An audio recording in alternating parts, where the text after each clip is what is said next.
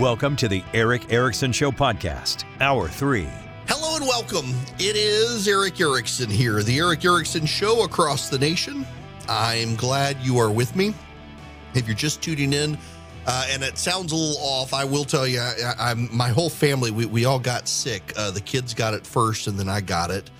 Now my wife is getting it, and we're all mostly over it. I was trying to get a steroid pack from my doctor, but they want me to make an appointment to come in and see him before they do. And I'm going to suck it up because I don't have enough time to go to a doctor's appointment. But nonetheless, so I've got this congestion and sinus pressure, but I'm not sick anymore, contagious in that sense. It's just, you know how when you get over a cold, you cough more after you're better than during the process of it. And it's one of those things, not COVID. Everybody got tested. All of us were negative. I was kind of afraid that's what it was, but it's just, rhinovirus has been spreading around, and it's turned into a sinus infection with my kids and me. And now my poor wife is in bed and given her lung cancer. When she gets something like this, it wipes her out more than the rest of us. So I've got to go be on gate duty at my daughter's volleyball game tonight for people coming into the game. And it just, my goodness, when you get one of these things coming through your house. But that's why if I sound a little off, it's not your radio, maybe. It's my voice. Nonetheless, I'm going to go where angels fear to where other talk radio show hosts may fear to tread. I'm going to go there. And to do this, I gotta caveat something with you.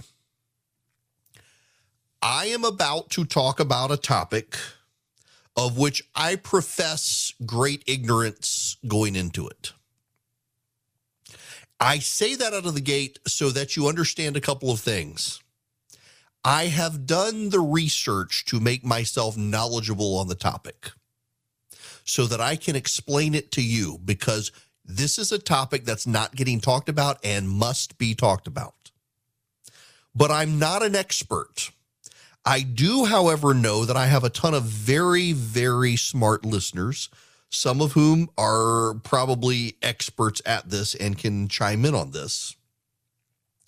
But it's actually becoming a really big story, and so I need to give you the overview and have done the research necessary to try to explain to you what's going on. We need to talk about quantitative tightening because it's happening. And the problem is nobody knows how to model it. What the heck is this, Erickson? Let me explain this to you. Back during the housing and economic crisis in 2008, the Federal Reserve essentially is designed to ensure through monetary policy that the U.S. economy operates as efficiently as possible. And its number one goal is to battle inflation. Number two, to ensure maximum employment. In 2008, 2009, during the financial crisis of the time, there was a problem with mortgage-backed securities. The bond market went into turmoil, and the Federal Reserve began doing something called what they called quantitative easing. And essentially what the Fed did is it used your tax dollars to go out and buy up mortgage-backed securities, bonds, and stocks. What was the result? They were putting money into the economy. If they bought a mortgage-backed security, they were buying it from someone. So they took money that originated at the Fed that they produced. They gave that money to a bank. In exchange, the bank gave the mortgage-backed security to the Fed. And the bank had this money which to invest. And so the Federal Reserve's holdings grew. Their balance sheet exploded because they were suddenly holding all these bonds, government bonds, treasuries, corporate bonds, stocks, mortgage-backed securities, and they were constantly reinvesting the money. As dividends were paid, as payments were paid, their feds were just plowing it back in. And the balance sheets continued to grow. And the result was a production of money. And critics at the time told the Federal Reserve, if you're not careful, this could add to inflation because you're essentially manufacturing money and then putting it into the hands of banks and other investors, and you're buying their stocks and their bonds and their mortgage-backed securities. The Federal Reserve's first way to fight inflation is to raise interest rates. Interest rates have been virtually zero. I told you guys I bought a car last year, and I think my interest rate was like 0.5 or 0.7%.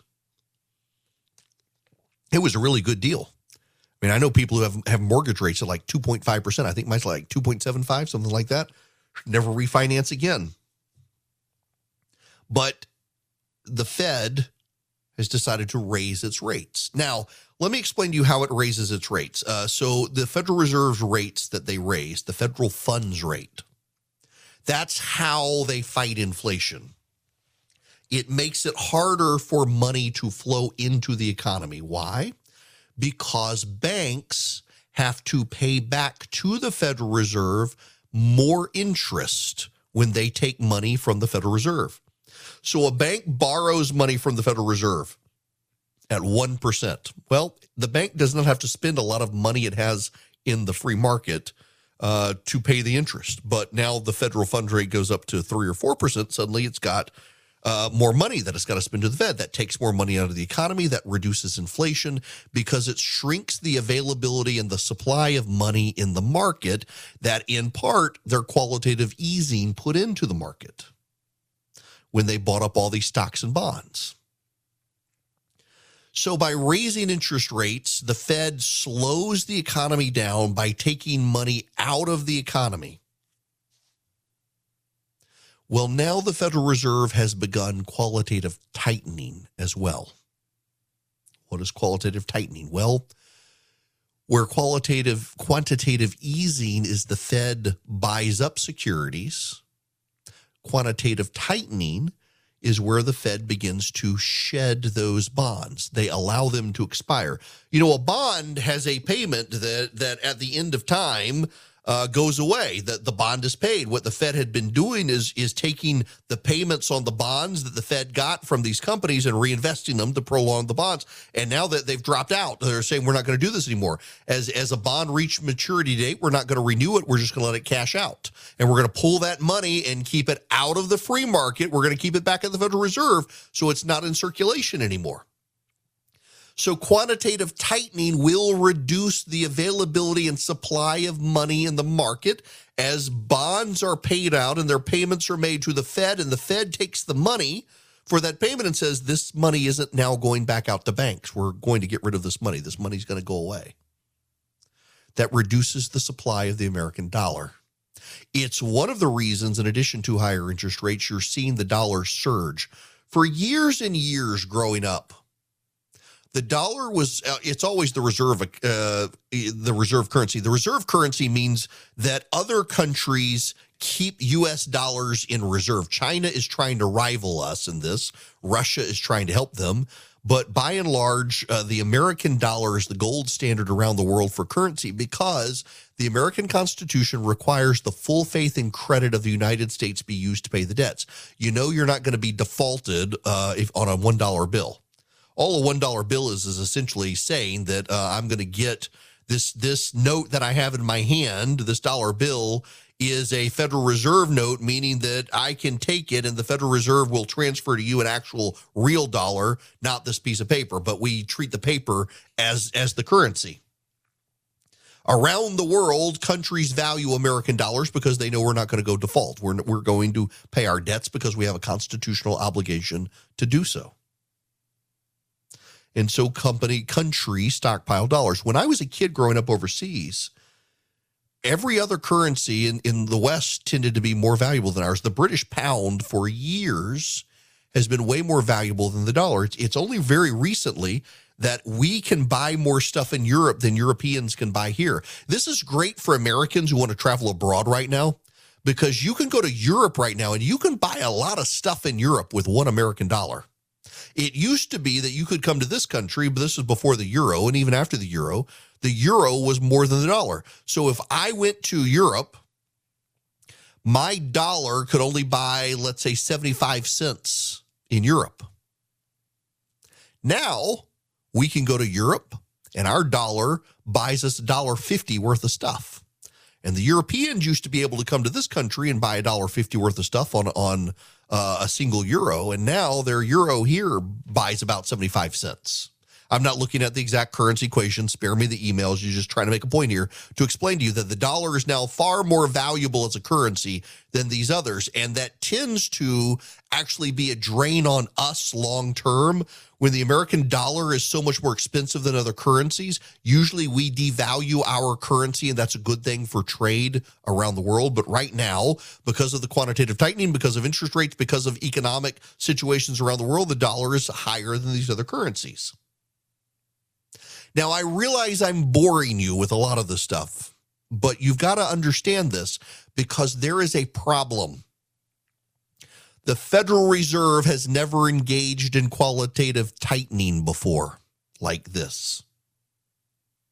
In other words, they're reducing the amount of money in circulation to contain inflation.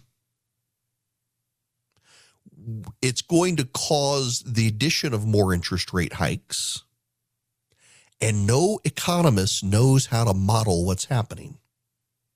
There are some who think it's going to be no big deal. There are a lot of economists who are worried it could cause a deflationary event, which would actually not be good. If we just froze inflation, like inflation didn't go down, it didn't go up, everything just kind of stayed the same for a while, eventually our wages would catch up to prices. But if prices begin to collapse because of quantitative tightening and we have a depressionary event, then suddenly you're making more money than companies are bringing in, and you all lose your jobs, and companies go out of business. There are economists who are deeply worried that we don't know the effects of raising interest rates and tightening the Federal Reserve's books as well. It's a great unknown.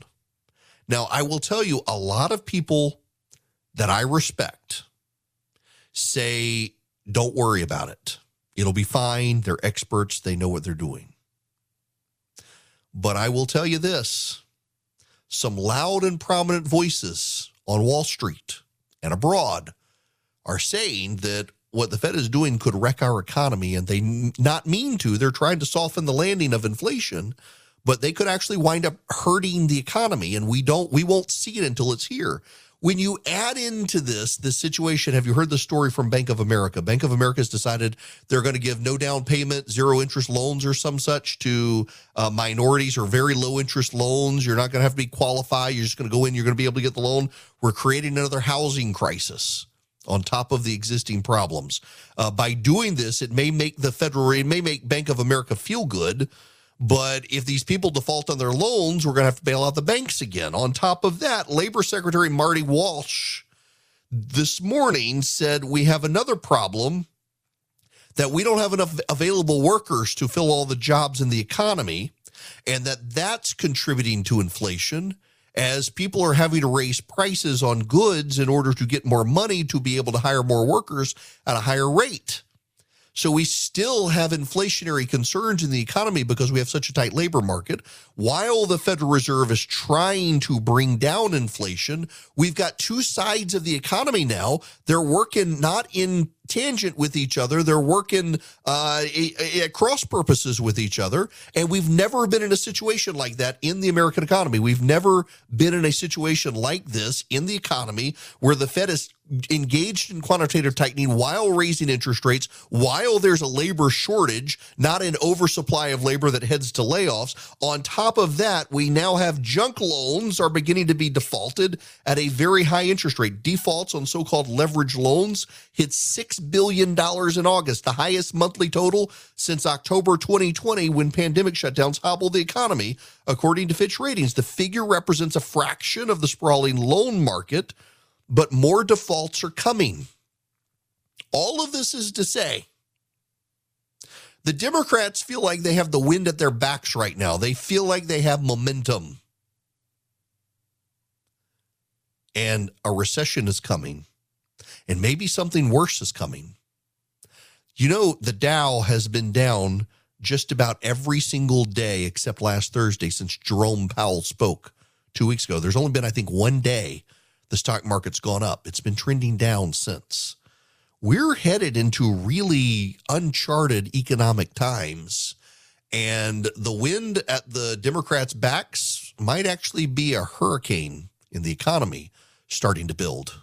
Hello there, it is Eric Erickson here. This hour of the program is brought to you by our friends at First Liberty Building and Loan. Wherever you are nationwide, if you're in charge of the finances of a business and you're growing that business, you're buying a building, building a building, growing or expanding or buying a franchise, reach out to First Liberty. They do deals $750,000 and higher. And if you're in that price range and up, they want to help you. They can get you to yes where a lot of banks are saying no. Go to firstlibertyga.com, firstlibertyga.com.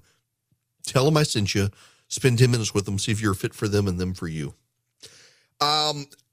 So Sunday night, over the weekend, and then Sunday night, I got to sit on my front porch and watch football, college football. Now, if you're a longtime listener to this program, you know that one of the things I do regularly is I have friends come over on Sunday. I sit on my front porch, have cigars and bourbon, and we watch football until it goes away. And we're forced to watch, I don't know, we're supposed to talk to each other. It's one of the worst things is football goes away. We got hockey season, and hockey season lasts. I mean, does hockey season ever really go away? But there will be nothing on it. It's very awkward. We actually have to make conversation with each other. But football came back, and it was the FSU versus LSU game. And you should know I'm from Louisiana. And I grew up rooting for LSU. And my compromise living in Georgia is that I root for Georgia. And if LSU plays Georgia at Georgia, I root for Georgia. And if Georgia plays LSU at LSU, I root for LSU.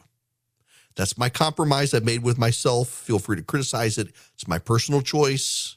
As someone who grew up in Louisiana, someone who grew up an LSU fan, can we fire the coach, please? Please, can we get rid of the coach and his fake accent, please? Now, get rid of him now. That was a very exciting football game at the end. It really was. But it was also really bad football. And those of you at FSU, I don't know why you're cheering. Your team sucked too. I mean, that was not good. It was a compelling game at the end. LSU goes 97 yards to make a touchdown and would have tied the game, except they missed a second field goal in the game because FSU blocked it because LSU's defense just sucks. Their offense sucks too, but the defense, it was bad football. I'm not an expert in football. I was a middle-aged man before I really got into enjoying watching football with my friends. But I do now, and I can recognize it was a poorly played game all around by both sides. And now you've got that one LSU player who decided he would stay instead of going on to a different college, and he's deleted every reference of LSU off his Instagram page. It was bad, y'all. It was really bad, like high school, junior varsity football. But it was one hell of a game there at the end, missing a field goal, losing the game. But what is going? Can we get a new coach at LSU like today, please? Y'all, listen, I hate to keep dragging the poor girl, but wow. The Karine Jean-Pierre, the White House presser, she's just not good at her job. I said the other day, this woman is like a one-legged man in a butt-kicking contest. Peter Doocy, Fox News, finally asked her the question. And I got to set it up this way. Peter Doocy asked her a question. She says she knew the question was coming. So listen to her response. The new attention on the MAGA Republicans. You tweeted in 2016 Trump stole an election. I was waiting, Peter, when you were going to ask me that question. Well, great. Here we go. You tweeted Trump stole an election. You tweeted Brian Kemp stole an election. If denying election results is extreme now, yeah. Why so let's be really clear that that comparison that you made is just ridiculous. I have been. Well, you're asking me a question. Yes. Let me answer it. And you said it was ridiculous. I was talking specifically at that time of what was happening with voting rights and what was in danger of voting rights. That's what I was speaking to at. How is that an answer to the question, lady? I'm speaking of no, you weren't speaking of voting rights. You said Brian Kemp stole the election. Donald Trump stole the election. Jamie Raskin is a Democratic member of the January 6th committee. He was on TV this weekend. Listen to him. Two of the hallmarks of a fascist political party are, one, they don't accept the results of elections that don't go their way, and two, they embrace political violence. And I think that's why President Biden was right to sound the alarm this week about these continuing attacks on our constitutional order from the outside by Donald Trump and his movement. Jamie Raskin said that the 2000 election was stolen, and he objected to certifying the Electoral College in 2016 in Congress.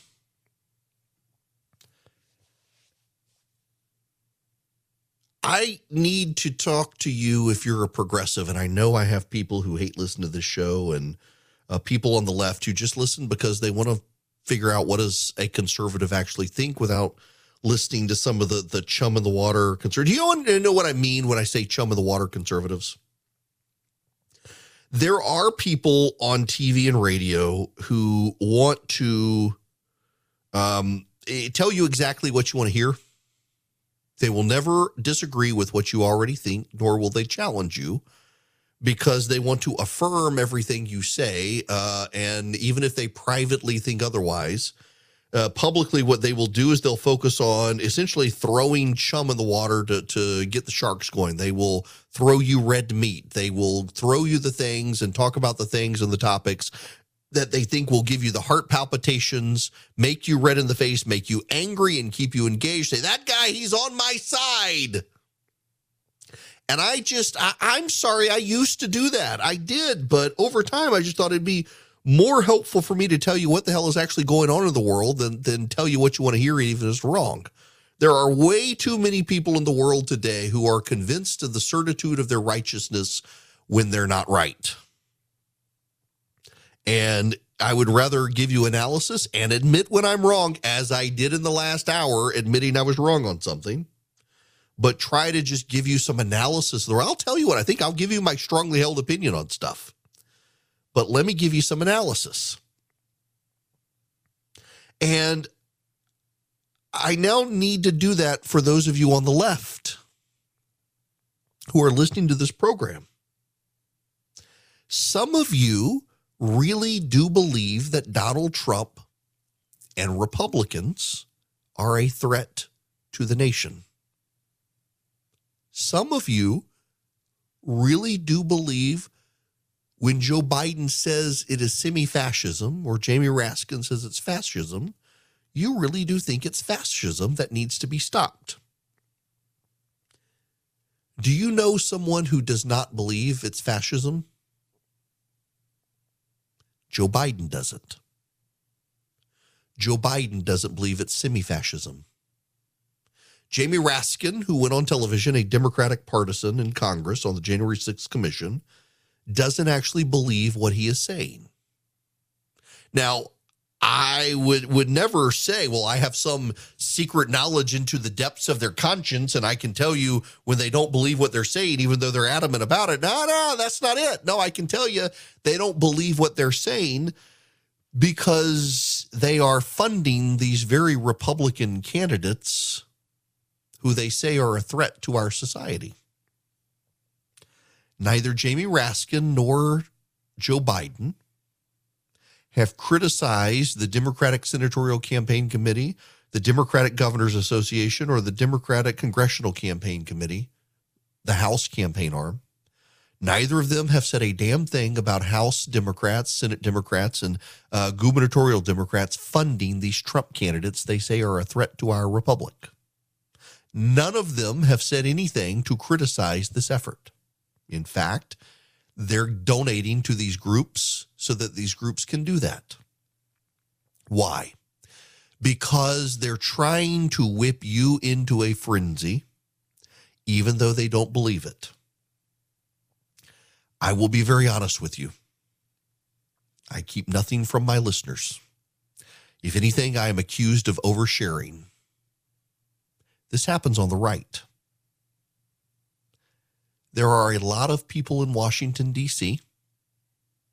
who say the Trump line, who believe the Trump line, who performatively hump Donald Trump's leg for you like a little chihuahua, and they hate Donald Trump. Behind the scenes, they disparage him. Behind the scenes, they trash talk him. Behind the scenes, they think he's a moron. Behind the scenes, they think he does more harm than good. But in public, they hop onto his leg like a little dog in heat, ride his leg, and want everybody to know they are pro-Trump. They are the Trumpiest Trumpster, Trumper, leg-humping Trumper that could ever be. The Democrats do this as well. Democratic politicians do. And if you think they don't, you are a naive fool. Because Joe Biden himself with his speech is doing that. Joe Biden with his speech tried to divide the country. Joe Biden with his speech said that there's some sort of fascism. Ultra MAGA man is on the rise, and it is a threat to our democracy and our Republican institutions and the Constitution. And yet Joe Biden runs a party that's funding these people. If you really believe they're that big of a threat, you're not going to be giving them millions of dollars. And the Democrats have spent about $50 million helping these people. Yes, it's true they think because they can beat them, but if you really think they're that big of a threat, some of them are going to win. Some of these people will actually win. And you will be putting them in office. These people you think are the biggest threat. Because the reality here is this is partisan politics. The Democrats are saying these things. They're saying these things not because they believe them, but because they know the Democratic base does. They're drumming up violence from their own side. Donald Trump does not have the singular superpower of making his supporters violent. Democrats do it all the time. I mean, for God's sakes, we had James Hodgkinson show up to commit the mass assassination of Republican members of Congress. We had an assassin stand outside Brett Kavanaugh's house. We've had the riots in Kenosha, Wisconsin, and in Minnesota, in Washington, D.C. On the day Donald Trump was inaugurated, there were riots through Washington, D.C. The Democrats turn a blind eye towards that sort of stuff. The Democrats are saying what they are saying, stirring a pot on anti-Republican sentiment in this country, because they don't believe the Republicans are a threat to the country, but they want you to believe they are a threat to the country, so you vote Democrat. They're not offering you a future, and they're not offering you a platform. There's a story out today that essentially the Democrats are out campaigning on practical solutions for the future and an agenda. They're not really, though. They're not. If you're a Democrat, you may think they are, but really what they're doing is they're saying you can't vote for Republicans. The Republicans are going to destroy the country. The Republicans are fascists. If you give them power, they'll never give it up again. You won't be able to drive them from office. I mean, you've got people talking about in Florida, if you don't stop Ron DeSantis, it's a defeat for democracy. So if a majority of voters in Florida vote for Ron DeSantis, it's a defeat for democracy that democratically a majority of the people voted for him. Apparently, that makes sense to Democrats these days. And they're talking heads in the press, some of whom do believe it. They're out there saying this. I want to play you Dean Obadella. He's on MSNBC. He's a fringy partisan Democrat. Listen to this, and he's one of the people, unlike Jamie Raskin, and Jamie Raskin, who believes one of the hallmarks of fascism is claiming legitimate elections were stolen. Jamie Raskin claimed that the 2000 election was stolen and tried to block certification of the Electoral College in 2016.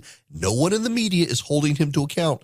But listen to Dean Obadella. I guarantee you the guy actually believes what he's saying here, even though it sounds hysterical. I think he was reading my tweets, Joey. I'm pretty sure that's what did it. I've been tweeting for over a year. Daily reminder, today's GOP is no longer a political movement. It is a fascist movement that has embraced white nationalism and wants to impose its religious beliefs as law. Boom. Shorthand, we call it GOP. But we're dealing with a movement, as President Biden talked about, that political violence and cult worship is how democracies die. MAGA is how democracies die. And I'll just say last thing, I'm glad President Biden tried to sort of walk that gap between here are good Republicans and there's still some, and then here's MAGA. So it's no longer Republicans versus Democrat. It's Americans versus MAGA. And that's the fight and the framing I'd like to see going forward. America versus MAGA, except all the Republicans that Joe Biden says are good Republicans are the Republicans who are no longer in the Republican Party, who have decided to go to the Democratic Party and their social left liberalism. This is Biden over the weekend in Pennsylvania again, or Wisconsin, actually, I think this one was. This is not your father's Republican Party. This is a totally different party, man. These guys are different. I've worked with a lot of Republicans, conservative Republicans I work with. Got a lot done, but there was always something decent about the work. But then we moved to this place where all of a sudden, the reason it made me run, I decided was when you saw those people coming out of the fields down in Virginia carrying torches, literally coming out of the fields carrying torches with swastikas, chanting the same anti-Semitic bile that was chanted in literally the same anti-Semitic bile chanted in Germany in the 30s, accompanied by the Ku Klux Klan. And the guy that I beat in this last election, and when they asked what he thought, he said there were really fine people on both sides. Taking Donald Trump out of context, and these people weren't really coming out of fields in Virginia, but it doesn't matter. You get the point there. Essentially, they're trying to run their closing argument in 2022 is that you can't vote for Republicans because you're voting for a Nazi-like party. The reality is the Democrats can't offer you anything else because the economy is as screwed up as it is. The economy is so screwed up. The Democrats can't run on the economy. They can't run on their record. They tried to pass the Inflation Reduction Act, and now they're talking about it as a climate bill. At a time the power is going out in California and everybody's trying to force you into an electric car. Good luck with that messaging, Democrats. And now you've got quantitative tightening coming. You've got higher interest rates coming in, later this month. You got all of these problems headed into November with a recession brewing. And the Democrats, all they've got left is to try to convince you to hate the Republicans so much that you're voting for them, the Democrats. And I need you to understand, they don't actually believe it themselves. They are playing with your emotions. Otherwise, they would not have given $50 million to these very candidates they say are a threat to democracy. They would not have given that money to those candidates, touting them, running ads on their behalf, if they didn't truly believe, or if they actually believe what they were saying. They wouldn't do that, and yet they did. So this is all cynical politics, toying with your emotions, progressives, and you should at least be willing to admit that. But I bet a lot of you can't. That's a problem. The other problem with all of this stuff, of course, is the economy. And what is quantitative tightening going to do? And how is that going? I suspect where the recession tipping point is going to be in January, not November, but everything's already slowing down. If you're worried about your retirement and the impact on it, you may want to reach out to my friends at Goldco and see if they can help you. Particularly if you've got $50,000 or more in your IRA, your 401k, or other retirement savings, you can call them at 855-904-5933. You'll get a free wealth protection kit to learn how to use gold and silver to protect and grow your money. Thousands of retirees are protecting their retirement savings. Many are getting $10,000 or more in free silver for doing it. Call my friends at Goldco, 855-904-5933. See how you qualify for their special offer. They've helped thousands of Americans protect their retirement against inflation, stock market crashes. They want to be able to help you as well. It's 855-904-5933. Or you can just text my name, Eric, E-R-I-C-K. Text it to 33777. Text Eric to 33777.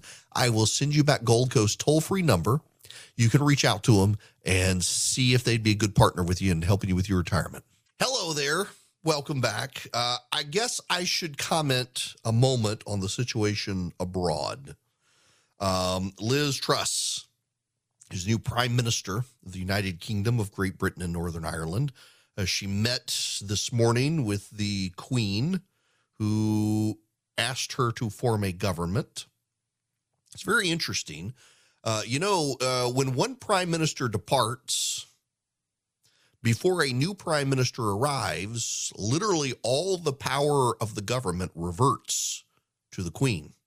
Every bit of power is hers until she gives it to a new prime minister. Now, usually this only happens, there's like a 24 or 48 hour gap. This was a matter of hours or maybe even an hour.